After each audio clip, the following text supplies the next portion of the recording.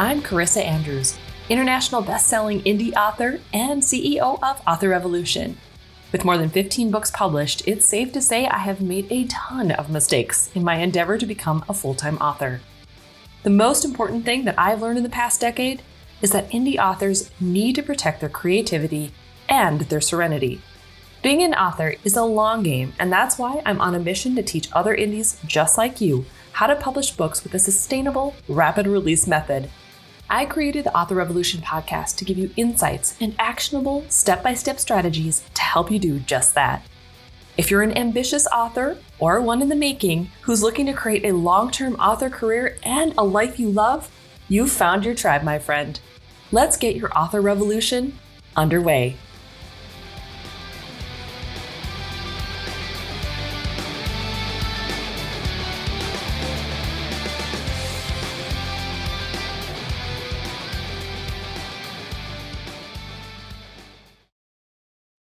Welcome back, everyone. This week I have something very special for you. I have an interview with a special guest. My friend Paul Heingarten is going to be joining me today, and we're going to be talking about his process into becoming an indie author, and for him, a rapid release author in the coming year.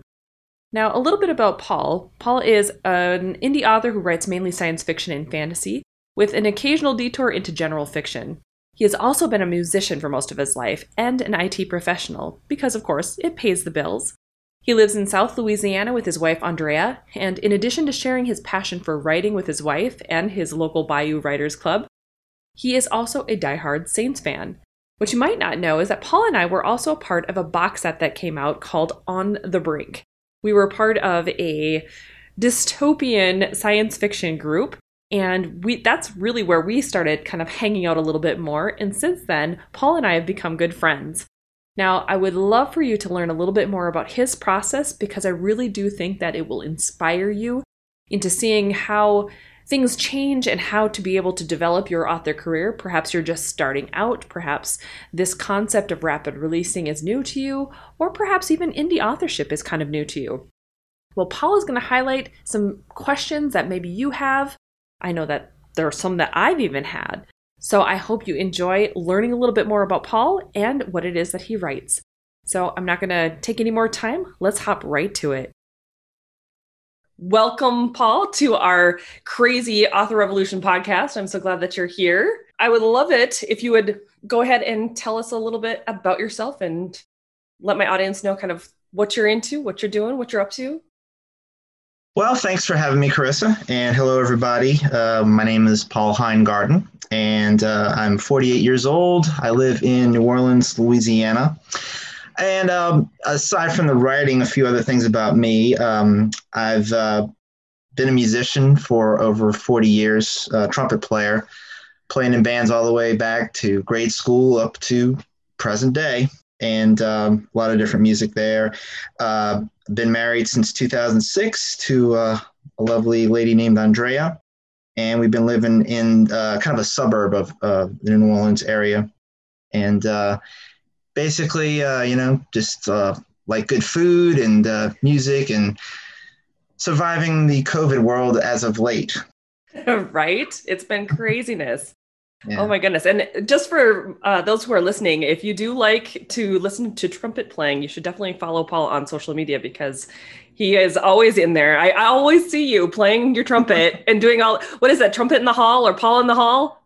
Paul in the hall, yeah. It kind of grew out of this past world because, I was in several bands, and of course, since mid-March, that came to a screeching halt. So I was trying to grasp for something of the pre-COVID life, and I figured, well, I mean, it's easy to just play one of these quick videos and get my fix for music for the week. So it kind of, and people seem to have enjoyed it, so it's encouraged me to keep doing it. That is so awesome. I love it so much. Thank you. Okay, how long have you been writing? Because you and I have been friends for years, but I would love to know how long you've actually been writing. Well, writing in general started way back. I remember a creative writing class that we had in grade school, and it was just, I don't even think it wasn't the whole. It was probably just a a unit of the English class we were in, and it didn't last very long, but it made a impact. It was like, this is kind of fun. I like this. And then from there, a little bit in high school, just I worked for the school yearbook, and then it kind of grew a little more when I got to college, majored in journalism, and wrote for the school newspaper. But as far as like the novel writing that I've been doing for the past few years, that really didn't start until about 2010 or so. I started working on my first draft of what was going to be my first novel. So You and I both. It must have been the year for it. 2010 was like right at that time frame when everyone was like, this is really kind of fun. Yeah. It's kind of funny. Just I guess over time, and just I've read over the years, of course, and I don't know, just something just kind of clicked one day. Like, yeah, and maybe you said maybe it was 2010. Something about that year. So what time frame of 2010 did you start writing? I'm just curious because for me it was like October 10th. I even know the date because it was 10-10-10. There you go. I think it might have been earlier in the year. I worked the schedule I've been on since about 2006 actually. At work, my day job is I worked 4 days a week. So it used to be I had off on Mondays, and then with all that extra time, of course at first you're just doing okay, I'm off work, I'm going to sleep in till 11 or whatever, but I have never done that. Well, the benefit of having no kids, I mean, you right? definitely you have a far different experience than me on that. but yeah, so I think it just kind of grew from there. But I think it was earlier in the year that I started doing that. Okay, cool. Yeah. That is awesome. So what kind of stuff do you write so that my audience, I mean, I've probably already told my audience what you write or the type of stuff you write, but why don't you elaborate? What is it that you really enjoy writing and how did that kind of come about? Well, the bulk of what I write is science fiction. I had a trilogy that I completed earlier in the year, which was kind of a dystopian, post-apocalyptic-ish.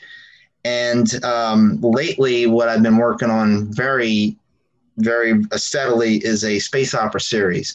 That's the majority. I do the story I mentioned that I started writing back in 2010, which became a novel, was actually not even science fiction at all. It was just general fiction. I wanted to, I guess it was challenge myself, like, okay, let me see, can you write a book? Can you finish a book? But that first one. That is the question. Yeah. Yeah, exactly. It wasn't even sci-fi at all. So, but it was kind of, and I think you've said this on an earlier episode. I heard you say that, once you finish, if you don't finish writing a book, you won't have what it takes to continue. It's part of the process is finishing it. Yeah, absolutely. You learn so much in that finishing phase. And if you don't go through that entire cycle at least once, there's so much that you can't conceptualize just yet because it isn't even in your worldview. Mm-hmm. As far as like influences go, I mean, well, you can go all the way back to 1977 when I was a young lad. And I know right where you're going with this one.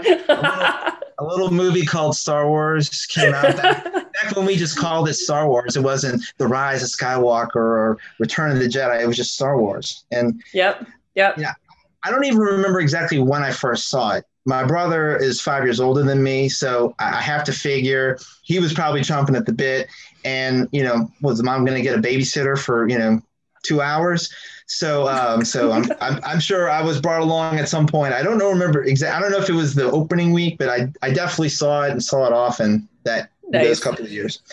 So that was like the genesis of it. But then you go on further into, and really it was more movies for me that really got my interest in sci-fi. Later on, Aliens, The Terminator. Oh yes. Even E.T., we're just getting a lot of really good stories in those days. And I guess at first, of course, I'm drawn into the cool effects, being a guy, I guess, visually stimulated, like the spaceships and the lightsabers and just the battles and everything really caught my eye. But yeah, I think the stories were just always there. It took me a while to really start appreciating them. And then the strong characters, male and female. I mean, back to Princess Leia, then you have Sarah Connor and all these For other sure. really good heroes with solid stories. That's fantastic. I think for me, I've always really loved the visuals as well, but it's not just in sci-fi, at least for me, it's not just the visual part of it, but it's the forward thinking, like trying to put myself outside of the norm of where we are now and seeing like, where could we technically be? Is this something that we could at some point actually pull into the future and become, you know what I mean? Like even with Star Wars, Star Trek, walking around with iPads basically, on Star Trek, and now we're living it. And it's just all of those little nuances. I love the mental somersaults sci-fi puts me through. I love that. Yeah, definitely. Or like Lieutenant Uhura, the very first Bluetooth, the thing in her ear. I mean, Right. come on, back in 1966, she's got one of those. Heck yes. That is so fantastic. So, okay, then that makes me ask the question, which one are you? Are you a Star Trek or a Star Wars fan? Well, I do like both. Absolutely. It's interesting. Well, Star Wars across the board. Now, I will say I do have more love for the episodes, although got to give it up to The Mandalorian for just Oh, knocking it heck out of the yes. park most recently. But I haven't gotten so much into the other series of Star Wars like the Rebels and the Clone Wars and things like that. I mean, I appreciate it, and I figure if it's anything in that universe, I'm sure I'm going to like it.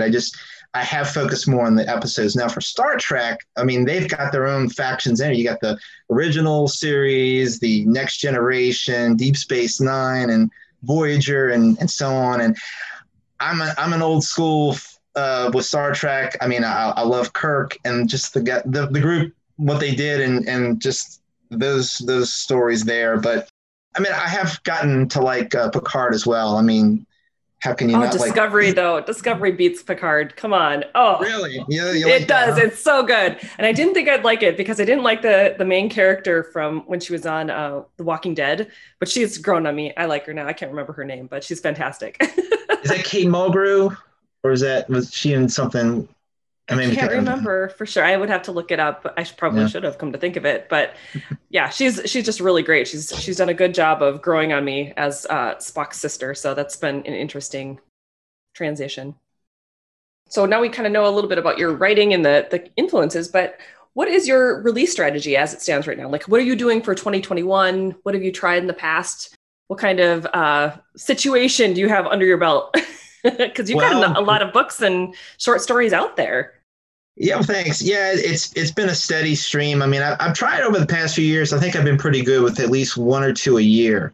Now, I was a little new on the box set idea, and I'm in a writers group, which got to give them a shout out, Bayou Writers Club.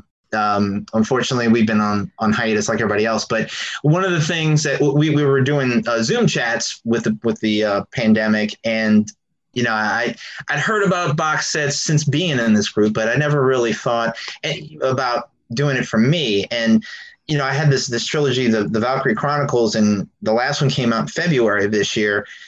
And then started hearing from people, oh, you got to do the box set. What do you mean? And I would go on Amazon and I would see they had the nice little pretty display of the three books. And I figured that's what everybody was talking about. And I just promote that link. And they said, no, you got to get the book together, all three of them in one and do that. And so that was kind of, what got me to do that. But the release strategy I've had up until this year has just been pretty much one or two. Now, my good friend Carissa Andrews is Was really, that where? yeah, I've heard of her I've never somewhere. heard of her.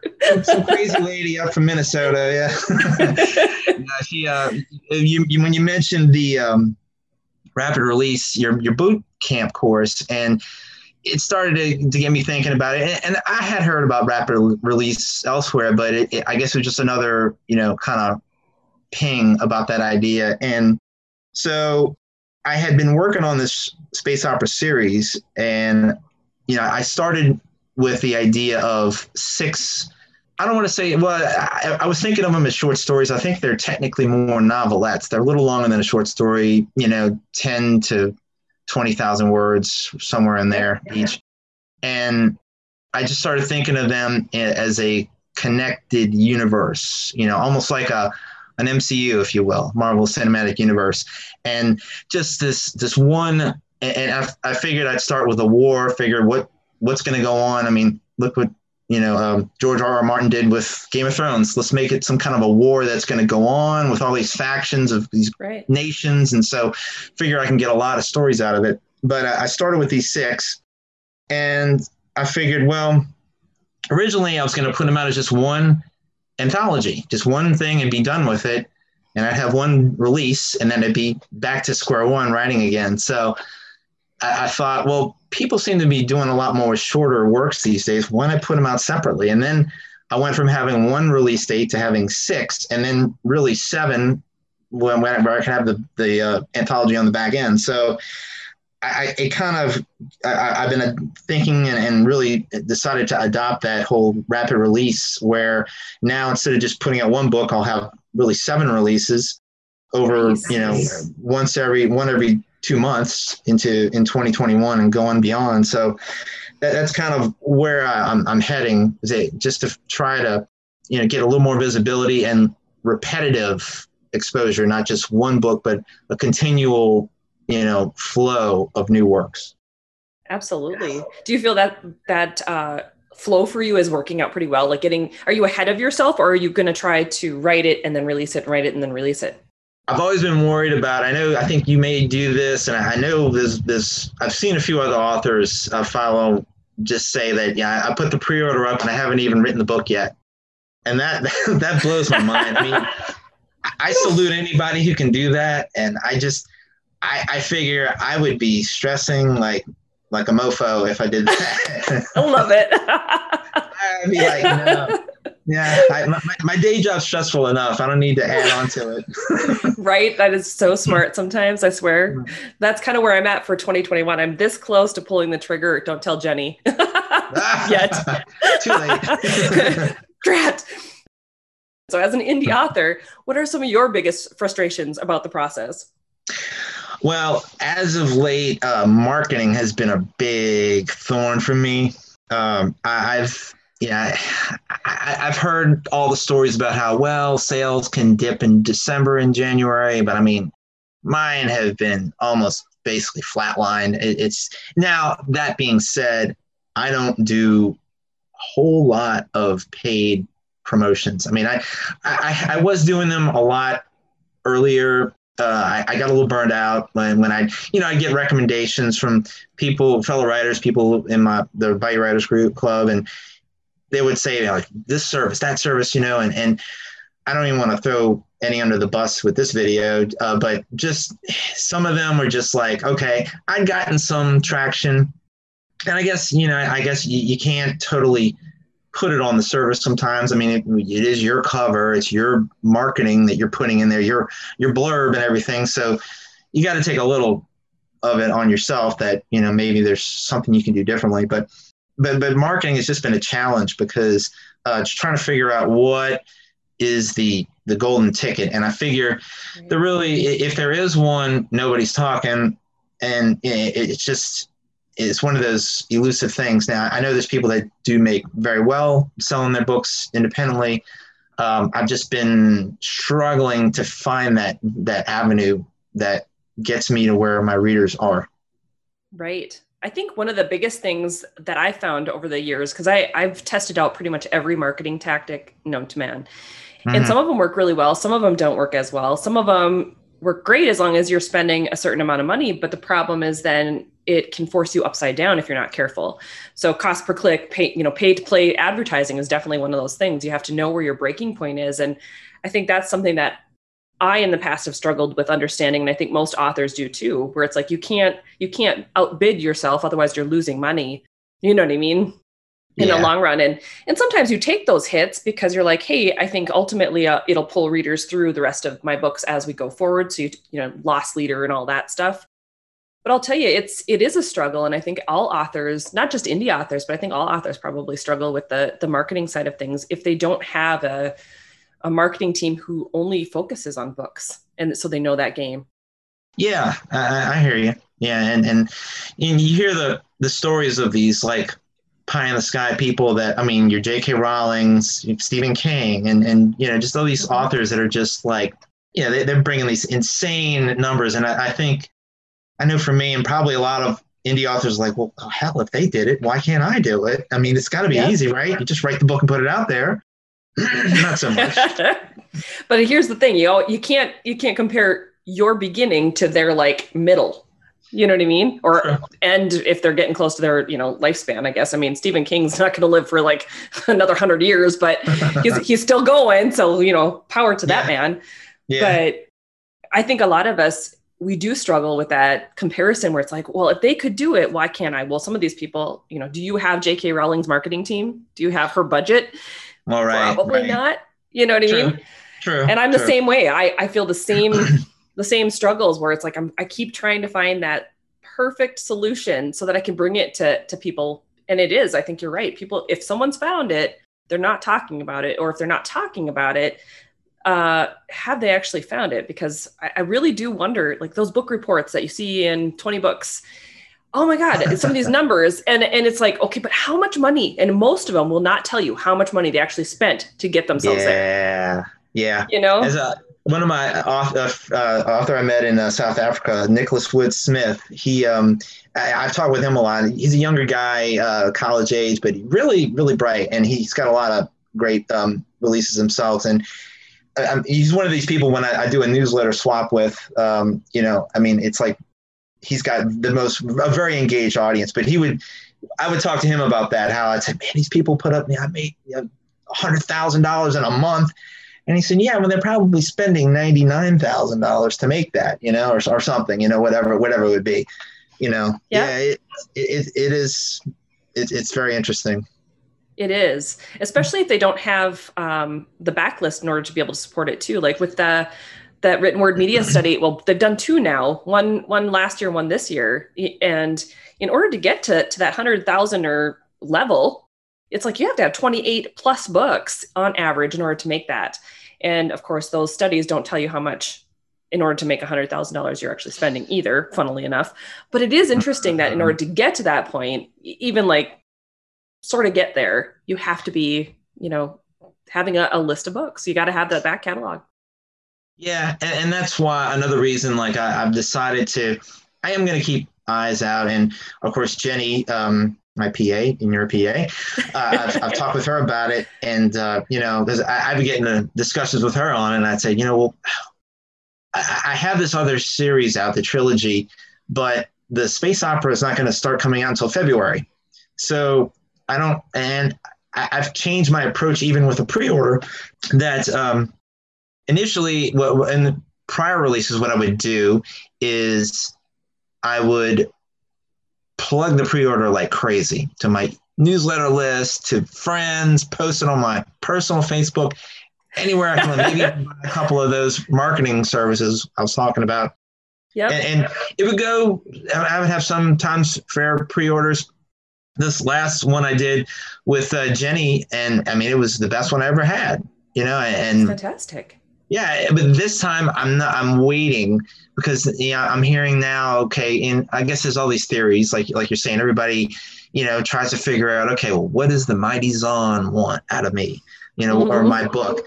And so now the idea being, okay, wait until your release is out and then start to, on a staggered basis, start to email members of my list, the not so engaged ones first, and then a few days later, the somewhat engaged, and move on up to the diehard ride or die, love my books people, Yep.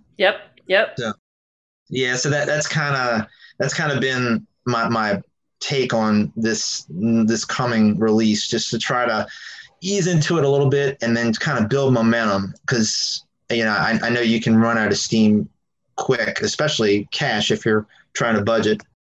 For sure. Well, and what's really interesting too is that, like, even when you're in that rapid release mindset and in the rapid release game, we have to always remember that these books are evergreen. They're always going to be there. And so you can always come back around and do another relaunch, so to speak, or another promotion that is a big promotion that'll get you back on the game. When I did the Pendamis Chronicles, Pendamis came out, and it wasn't until like That was in 2013. 2017 is when the next two books came out.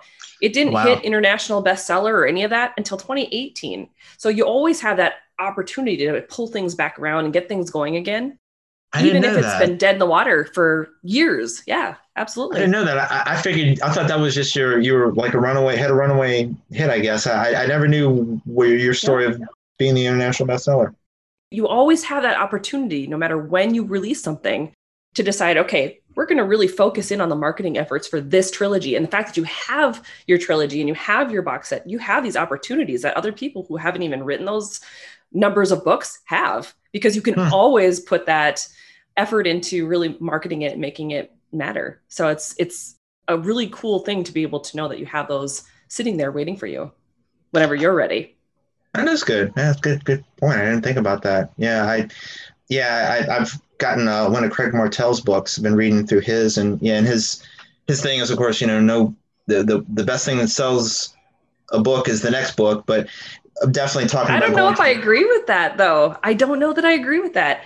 After doing the Windhaven stuff, I will tell you that I haven't seen the incremental growth, and I've been putting ad spend and budget and throwing everything at that series. And the series is great. But the fourth, it's not like I've seen this like crazy incremental growth. They've hovered at about even every single month. Yeah. So yeah, maybe so. I figure for me it's going to come on backlist, but because I mean the pandemic has of course really increased my writing output. But who's to say? Bonus. What if like in March everything goes back to normal? Because I tell you this much, I'm not going to remotely say that this has been a good thing at all. Don't get me wrong. But one thing that has come out of this being at home for all these months, I mean, this six novelette series that I'm about to release, if things had happened like the way they did, and I would still be working on it right now. I would be editing it. I wouldn't be releasing it in February. I'd be just trying to finish it, maybe. Right. Usually like maybe by this end of the year, and I'd be looking at maybe in the summer or later, So it is definitely up my output, but I figure it's going to come for me on the back list because typically my output is not fast. I mean, I like to write, but, even like I said, we're married, but with no kids, but keep pretty active, play music pretty often, and just You mean you have some balance in your life? What is that, Paul? I'm nuts that way. And just just the day job. I mean, 10 hours working 10-hour days. Maybe it is nice having the one day off, but sometimes that day is used to recover from the other 4. Right. I can completely understand that one. I don't even know. I bet. Oh my goodness. So your marketing obviously has been a struggle probably since the beginning. So when did your first book come out? Was that in 2010 or did you wait a while? I did. I joined the Bayou Writers Club in 2013, but and by that time I hadn't even had it ready. I did have it like critiqued by them, and so I didn't put out and actually that wasn't even the first thing I put out.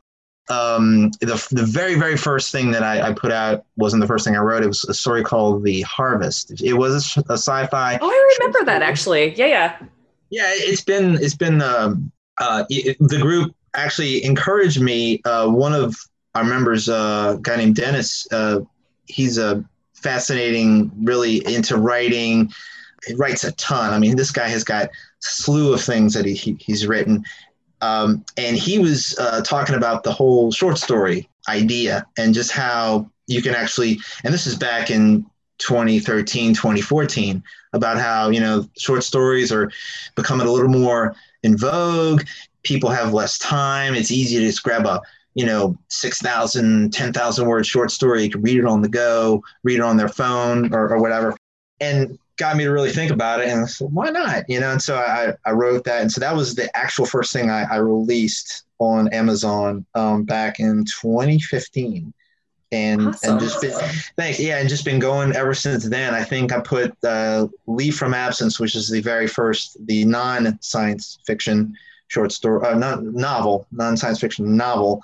I put that one out. I want to say it was 2016. And then just from there, I think the first of the trilogy came out the next year, 2017. So I've just been kind of every year trying to do at least one or two. Right. And so now, of course, this coming year is going to be a blockbuster as far as right. Yeah, well, 6 It'll coming. be like going like gangbusters. It'll be crazy.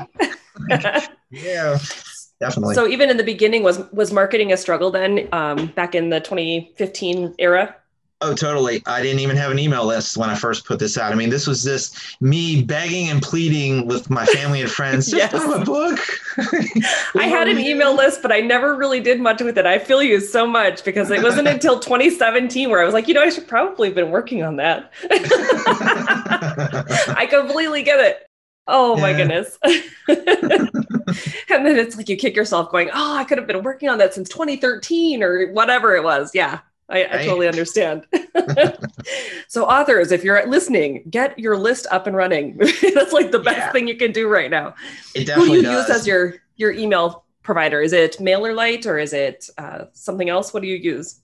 It is MailerLite. I was on MailChimp for a while. I was on MailChimp from the beginning of building my list. And they just, of course, the prices got a little steeper. Crazy. And of course, and went up my list. And it just kind of, my list started to grow. And of course, there went the monthly fees. And I've been hearing, everybody's got their favorite service. And I looked around, I looked at SendFox, and then I'd heard about MailerLite, and I'd heard like years back they were having some not so good feedback from their users, but sounds like that's been addressed. And I decided to go with them, and just made the switch back last month. And same actually. Cool. I mean, not from MailChimp. I started originally with, oh gosh, I don't even know who I started with originally, come to think of it. But I was with MailerLite almost from the very beginning when I really started to grow the list because of InstaFreebie. So I was trying to like find something that connected with InstaFreebie, and they had a special offer at that time where you could get a discount on MailerLite if you were on the other one. And so that's where the whole thing started. And I was there during that whole downfall of MailerLite when everything was going haywire and people were getting blacklisted. Oh yeah, that was a struggle. But oh man. Well, yeah. You say instant freebie. Yeah, that was definitely another big part of it, growing at that. And then BookFunnel. I think that was the first thing I got on was BookFunnel. And then I did instant freebie for a while. I kind of got away from them, but and you actually are the one that got me into Story Origin. I heard you talking about Story Origin. Love it. It's just the fact that it's free. I mean, come on. Yeah. Right? And Evan's over there like, woo ha ha, it won't be free for much longer. Yeah, I know. It's like, $500 a month. Right? He's got this like incredible platform going right now that I wouldn't be surprised at all. All of a sudden people will be like, what? Yeah. Oh, he's got he did it the right way. I mean, and just everything in there, the promotions, I have audiobook codes now for the audiobook I put out. Yeah. There's all kind of things. It's fantastic. I like both of them so much, BookFunnel and in Story Origin, because they have different options. Like BookFunnel, I found now, like if you wanted to be able to, and who knows, maybe Evan at Story Origin will add this at some point, but we're going to be setting up some pretty in-depth book funnels inside the back end of, go figure, BookFunnel. I'm in the process of working on that for next year, which is something I will be talking about next year as well. But they have the ability in BookFunnel to set up like the whole payment structure. So if your book is wide and you want to use it as a lead magnet, or you want to use it as a lead magnet for a discount, or if you want to just sell your books in general, you can use BookFunnel to do it and then hook up PayPal to BookFunnel, and the whole exchange happens through BookFunnel, but you get paid through your PayPal account. It's pretty neat. Wow. Okay. Right? You must have like more of the advanced plan for them, right? Like the mid-list author, or do you have? Yeah, it's like the $15 one. So it's the first one where you have the integrations is the one that I have. Okay. Yeah, I don't have the higher end, but yeah, definitely I've got the one. I do pay the monthly fee, so I think I have the lower monthly fee tier, whatever that one is. Yep. The only Cool. reason I went, sorry, book funnel. The only reason I went to the next tier for that integration, like I've been at the $10 one forever, was because we're setting up these book funnels and I wanted to automate it and test the automations. I mean, it's not like $5 a month is a super ton extra, but if I No. can spend $5 on ads instead of just like saving the integration, it was like I did that for years. Why not? So Right. it was Right. one of the things. But if we're going to set up this automation for the funnel, we were like, no, we're going to add that in there because it could get crazy. I mean, crossing fingers, it's a good problem to have, right? Absolutely. Yeah. Well, I mean, definitely when you're not going to find out if you don't experiment for sure. I mean, that's something whenever I get into, I don't want to say argument, but definitely like with Jenny, I'd be saying, I don't want to spend all this money on the ads. And she said, well, how are you going to learn it if you don't, spend money on it and just try? Same thing as books, right? You got to test it. Yeah. Yeah, absolutely. Yeah, she's partially right on that. I have to give her that, but she's always pushing me as well. And I'm like, hang on, I got to make sure my numbers are right. Yeah. Yeah. Hold your horses, woman. She is so funny. She wants to help grow her authors so much. And I love that about her. But sometimes I'm like, oh, it's craziness. Hold on a second. Let me just crunch some numbers. And she's like, numbers, what are those? Unless they're sales, I don't care. That's it. She's so funny.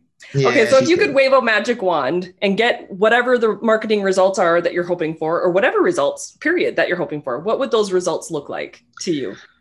Well, I would definitely like a steadier stream of sales. I mean, I didn't want to say how low mine get, but I like to get a steadier stream. I mean, obviously, I love writing, and my goal with writing is to just look at it like I look at music. I mean, I've been playing music for 40 years. I've made some money off it. I haven't made a living off it, and I don't have to make a living off it. It's a passion. And, I try to I kind of go back and forth with writing. I mean, definitely I love it and I want to continue doing it. I don't want to get burned out by oh God, the numbers and everything. The sales are horrible.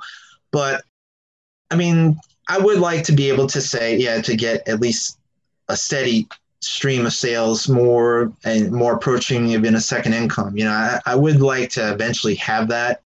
I'm going to hold on to that passion, but I mean, in the end, I definitely would like to bring in some more money on it, even maybe make a living one day. That's kind of the goal. So I want to just keep in mind that passion for the writing. I don't want to ever let the chase for the dollar get in the way of that.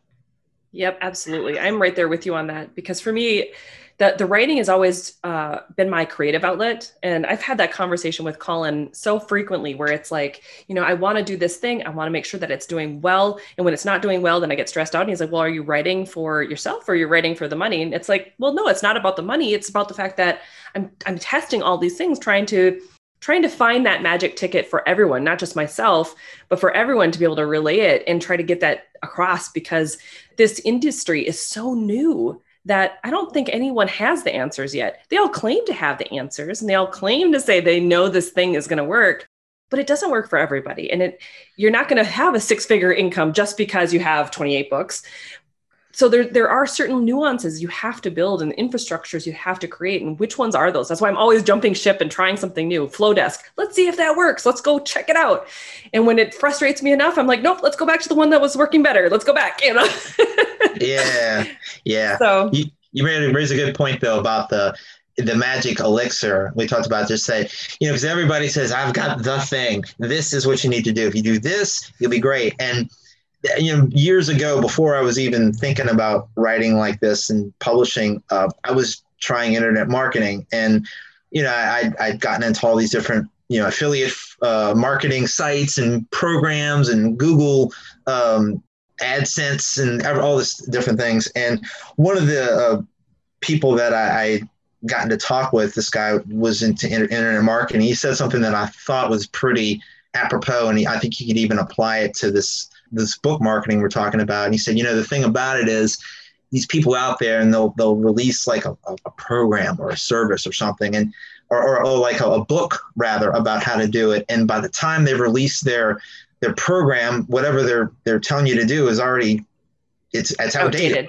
Yeah, by the time they sell the service or whatever doing it, it's not so much. It's constantly changing. You're right. It's just Amazon. Their algorithm. I mean, God knows how many times it has been and will be changed, and, Yep. and everything else. Yeah. That's why some of the programs are really important too. Things like Publisher Rocket, because they keep tabs for the most part on those algorithms and ways that things can work better. And so even if you're not focused in on that as much as maybe an author should be or whatever, you can kind of trust that they will be. So as long as you're using their system and trying to get in there pretty frequently, like updating your keywords or using them for new keywords for ads or whatever the case might be, I Mm-hmm. think that's beneficial.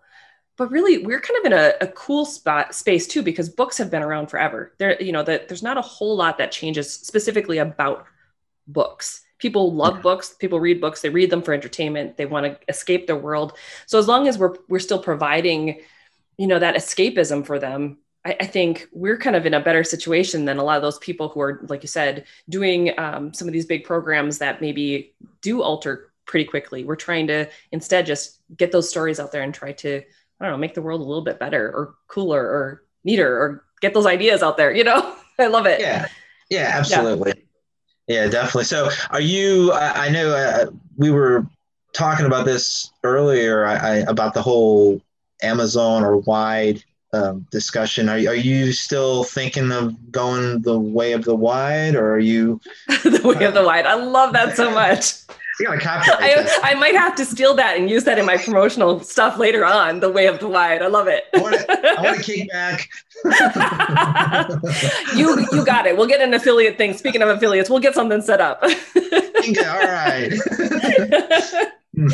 But what are the things that I wanted to test? Because I have to always be in test mode is how I feel. I want to make sure that I'm providing as much relevancy as possible. So I do still recommend that if you've only got a couple of books out, you're going to want to stick with Amazon because you have to master one thing before you can go wide, is how I feel. I went wide first and I felt like it was not the right move for me, especially in the beginning when I only had the one book and then just the trilogy. I wish I would have gone just solely 100% into Amazon at first and really put all into KU. And I did work on that a lot better in 2018, but when I was still working on those additional books in 2019, I went wide again, trying to get that BookBub deal. So 2019 was my worst year of like the three that I had because of the fact that I went wide and, obviously all the KU page reads dropped. And I didn't really have a game plan for marketing wide. So that was part of my problem as well. I was literally just letting it kind of sit there so that I could get the, BookBub deal. That was my whole goal. Yeah. This time it's a little bit different. I am pulling 8 of my books out. I'm leaving the new series in there. I'm leaving the brand new series that I'm writing in KU so that it goes straight to KU. Apple Books was trying to talk me out of that for the new series, but I haven't changed my mind as of yet. I had a conversation with them this past week. Yes, my Pendamis Chronicles are going to go wide. And then the books that are kind of standalones, the Eighth Dimension, those are all going to go wide as well. Because honestly, what I found over this past year is unless they're attached to a series that is being promoted with your first book a lot, the read through, like the people don't find those books, the standalone books in KU. So I'm like, okay, well, there's no point in leaving these standalone books in KU. I may as well put them wide, start building my base wide. So ultimately I can start to have a wider audience, obviously wide for the win. But with the Pendamis Chronicles, the idea for that one is that funnel. The whole reason I'm pulling Pendamis, otherwise it would stay in there. I would just leave it there because it does really well with KU. But it's so that I can test out this new funnel in the background in email marketing. But I can't test it out using a loss leader. So using Pendamis, for instance, as a free or 99-cent thing. If I want to keep it at $3.99 elsewhere, I can't do that unless it's wide. So there's all these like weird little nuances. And I'm like, okay, I'm going to have to pull it out. It's going to go wide, but I have a different strategy this time, different marketing tactic. And so that's the plan. That's why I'm going wide with it. But I am not doing it with any of my new titles because I know how much of a game changer KU really can be for authors, indie authors, and especially new authors who are putting out brand new books or maybe only have a couple books. I mean, KU is incredible. Yeah. Yeah. I really saw that with the box set, and I think that's where I think that was the group that the writers group was telling me, that was really what to think about. And it really, now it did require me to promote. I mean, I don't get a lot of organic reads, but boy, when I run a promotion, and especially with this box set, I had the biggest month I've ever had this year, like about a month or two back, just promoting the box set. And so I've got I started looking at promos that are focusing on KU, and then just shoving my box set at them. Yep. And it just came out in like August. So it's still fairly new. I mean, so for my series, I'm probably going to keep in Amazon. But Yep. I am going to test the waters with the space opera, and I figure, well, if I start with it wide, and then maybe if things are not really sizzling too much, I can maybe pull them back, and I do have it on Amazon as well, but I'm kind of like, I'm not moving anything that was on Amazon exclusive. I'm leaving it there because there's so much LinkedIn and all that. I don't want to have to remember and then redo. And I mean, it was just the formatting. I mean, and thank you once again for helping me for formatting the box set. You're welcome. Yeah, well, it looks like $1 million for sure. That is the power of Vellum, guys. Vellum is amazing. Yeah. So I'm kind of thinking I'm going to keep those there. So I guess hybrid of the sorts, but I want to see. And I figure anything, you got to go with it for a little while. Like, I mean, I can't just say, okay, I'm going to put one book out, and if it doesn't work, it's not for me. I figure let me get these 6 out, maybe the 7 with the anthology, and just let's see how it goes. And I'll probably get around to doing some more, promotion, marketing. So if you are going to test them out wide first up front, one of the things that Apple said was to let them know as new releases are coming out. So if you get in touch with Apple Books, what they're trying to do is partner more with indie authors. So this is for anyone who actually does want to go wide too. But if you want, they are focusing their platform, according to Winnie at Apple Books, they're focusing more on new releases. So rather than the long-term stuff, their platform really pushes out and tries to help out brand new releases. And if you partner with them by, emailing them and saying, hey, look, my book is wide. These are the things that are coming out. I have new books planned for XYZ date. Here's a promotion I was thinking of doing with this first book, or book 3 is coming out. So I'm going to run a promotion for book 1 for $1 off or whatever. And you let them know that in advance. They'll either try to get you into like a marketing distribution list so that when it coincides with something that they're already doing, or they'll even try to work with you to create a special promo for that new release that's coming out. But you have to email them. Obviously, you have to have that like back and forth relationship with Apple Books and let them know when you're working on different things, because their goal, according to Winnie from this past week, is to really almost create a personal relationship with the indie authors who are working in the system. She's like, we have, hundreds of thousands of authors, but only a few of them are actually interacting with Apple Books. So if you want to interact with them and want your books to be seen better, that might be a better option for you. I mean, it still works for books that are already on the platform as well, but the ones that usually get the yeses the easiest are going to be your new releases. So, Okay. Sounds good. Appreciate that. Yeah, definitely. Yeah. Heck yes. Well, it sounds like you've tried a lot of different strategies so far, and then you've got obviously Jenny on your side. So she always helps with some creative new stuff. Like even when I'm not even thinking about promotions, she's like, we need to do some promotions. Let's see what we can do this with. I'm like, oh my goodness. Okay. So in your author journey, what stopped you from taking action in those areas that are your biggest struggles? Like, has there been anything that really has stopped you from taking that action? Well, as far as like just the marketing stuff, time is just, is a challenge. It's been easier this year just being at home like 90% of the time, but right. The general schedule it's sometimes it's hard. Regular years, it's hard for me to find time to write, much less, market what I'm writing. So that's a challenge. And then, it's almost like a fog when you get into it, because it's like, we've talked about it. It's all I've got this idea and this worked for me and I made, $1,000 selling books this way. And you got to do this. No, you got to forget all that. Those people are wrong. This is the way to do it. No, that's the way to do it. No, this is the way to do it, And it's like you get into this fog where it's like, all right, I don't know which ends up anymore. And not a great response, but a lot of times I think I would just kind of shut down a little bit. Like, well, I gotta like just pull back from this a little. It's just a slew of people at each other, and whoever is saying their thing is the best, and then someone else comes in, and it's a lot of confusion partial truths.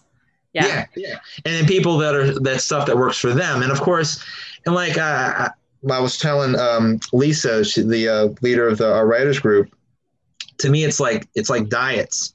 How many diets are there out there? I mean, there's a lot of diets. And then if there was one diet that worked for everybody, wouldn't there just be one diet? And there isn't. There's tons of them, And so I'm thinking of it that way, like, okay, because what works for your books may not work for mine, may not work for Jim's, may not work for, everybody else. Yep.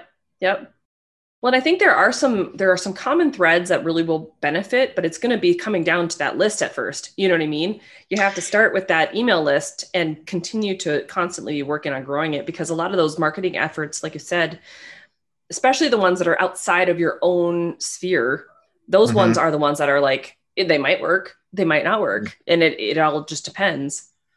Yeah. And the marketing on the emails, definitely. I've learned a lot about that. I've been, really working that hard over the past several years. And, I got into the whole newsletter swaps, and that helped me out a lot in the beginning. I think the problem I ran into, it was a little bit of saturation going on with me, because I hit that thing hard. I mean, twice a month I email, and no less than 5 links, 5 different swaps. And I think some of my lists just kind of got like, I guess for a while. Oh, you were so cute. I was emailing people every week with 6 different swaps every week. Jenny was ready to pull her hair out when I was doing that list aim. It was like we were hitting everyone from every angle, from every location. And people are like, I am so sick of seeing Secret Legacy as a swap right now. And it was like, yeah. Yeah, so I was looking at the list and like, okay, because it was, of course, the opening and the click rate just started to really plummet. And, I guess maybe some of it could be you can point to the provider for it, but, you got to take a little, accountability too. And I'm looking at the list and just the emails, and I'm thinking, what am I doing wrong? What is not getting through to these people? And I just figured, well, maybe, they're looking at my email like it's an Amazon results page. And, or as Stephen Gordon would say, they're not looking at your email at all because it just went in the junk folder or the promotions folder. Yeah, because there are too many links. Yeah. Good point. Yeah. I had a whole thing with the guy, Nicholas, was talking about. He and I got into a debate about, well, should you put images at all in your email? Because, I'm from the school of thought that, people judge a book by its cover. They like the covers. I mean, we put all this time into it, and covers that can look good as a thumbnail and everything. And why not show them the cover? It's the first piece of marketing, right? And then his thing was, yeah, but on the email side, they get too many pictures in an email, and their email service might not even show it to them. It might just put it in some kind of social folder, social media folder, not their primary inbox where it's more visible. Yep, absolutely. And Stephen Gordon has talked about that on the podcast as well, where it's like you want to be able to get that first initial pass through into their inbox so that their email service provider knows that, oh, this is a person that we want to actually see. And then if you do have a couple of emails where you have more promotion images and links and whatever, it's fine. I know that's something that I struggle with as well, because I'm a very visual person, and it's like I want them to be able to see stuff. So I've tested out things where it's like, send them to your website where all the visual images and stuff are, but that doesn't always work either. So I don't know. It's kind of that. I think there has to be that balance between the two, where you have some visuals inside the newsletter itself, and then you send them to your website for some of the other stuff. Yeah. Okay. So let's see. How would you feel if you got a solution to your challenge? Like if someone actually did come out with something that answered all those questions when it came to marketing or whatever, would you be skeptical? Would you be like, yeah, right, okay? Or is that something that at some point you would love to be able to incorporate into your platform? If I got a solution, I would probably be a little cautious at first, just having been burned by a few people that said, this marketing service is great, and I'd say, great, I'll spend money on it, and nothing happens. So I'd probably be a little leery of it at first, but I'm into trying different things. I mean, I've even tried switching cover designers. I've actually did it before, and I've contacted Christopher. I want to say you're Christian. Christian, yes. Yep. And so he's going to be doing one for me coming up. Nice. And so I'm not beyond trying, but I'm definitely trying to be a little judicious about. Okay, let's be a little cautious because like you, I definitely have a mortgage to pay, and I don't want to be right. Yeah, we're gonna be in a box next week because I blew. I don't think Andrea would like that. No. She'd be like, Paul, you know what? No, that's not going to work for us. Yeah, we got a problem. Yeah, you're going to be outside doing nothing but trumpet playing, trying to earn money. Yep. with a bucket in front of you. That's what you're going to be doing. There you go. Okay, well, we already talked about your plans for 2021, so I guess we're coming to the close of this sucker. Holy cow. But where can my audience find you and your books if they are interested in checking you out and all of your awesome books that they're on their way for 2021? Well, I am on Amazon.com. You can definitely find all of the books I've released so far there. You can reach me on Facebook as well, Paul Heingarten author. And I guess maybe it'd be better to put my links in the description. Yes, we'll make sure that we have some links in the show notes so that people can find you. I do a lot of spelling of my name at work and stuff, and I'm talking to other people. Yeah, it's kind of funny. It's like kindergarten, but with Hein in the front. Yeah, right? Pretty much. Yeah, with a T instead of a D. Yeah. And let's see. No, it's Garten. Kindergarten. It was with the T at the end. Yeah. Oh, okay. Kindergarten. Yeah. Gotcha. You're right. See? You're right. Go ahead. That's it. Let's see. I'm also, and for those who don't want to have to worry about spelling my last name, I am on Twitter and Instagram as Tanis2112. That's a Dragonlance reference for any of the D&D fantasy readers out there. Dragonlance, a series came out years ago. I don't know if you're familiar with that one. That was that was one of my earlier influences too.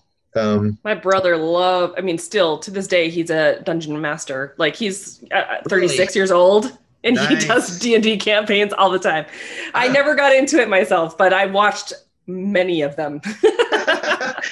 I used to do that. I still have the books. I haven't played in a long time now. I have taken to collecting some of the miniature figures though. Like, we go to Barnes and Noble and, without fail, I eventually end up in the sci-fi fantasy section. Big shock. Weird. And I know. Who'd imagine that? And I always just I don't have any plans of playing D&D anytime. But just to kind of see what's happening, how's the game evolved, and of course I love the little figurines, so sometimes I'll still collect those. But Tanis 2112, that's where I got that from. One of the characters from the Dragonlance series, and 2112 just because I like our palindromes. Let's see, paulheingarten.com, and that's the primary ones you can find me at.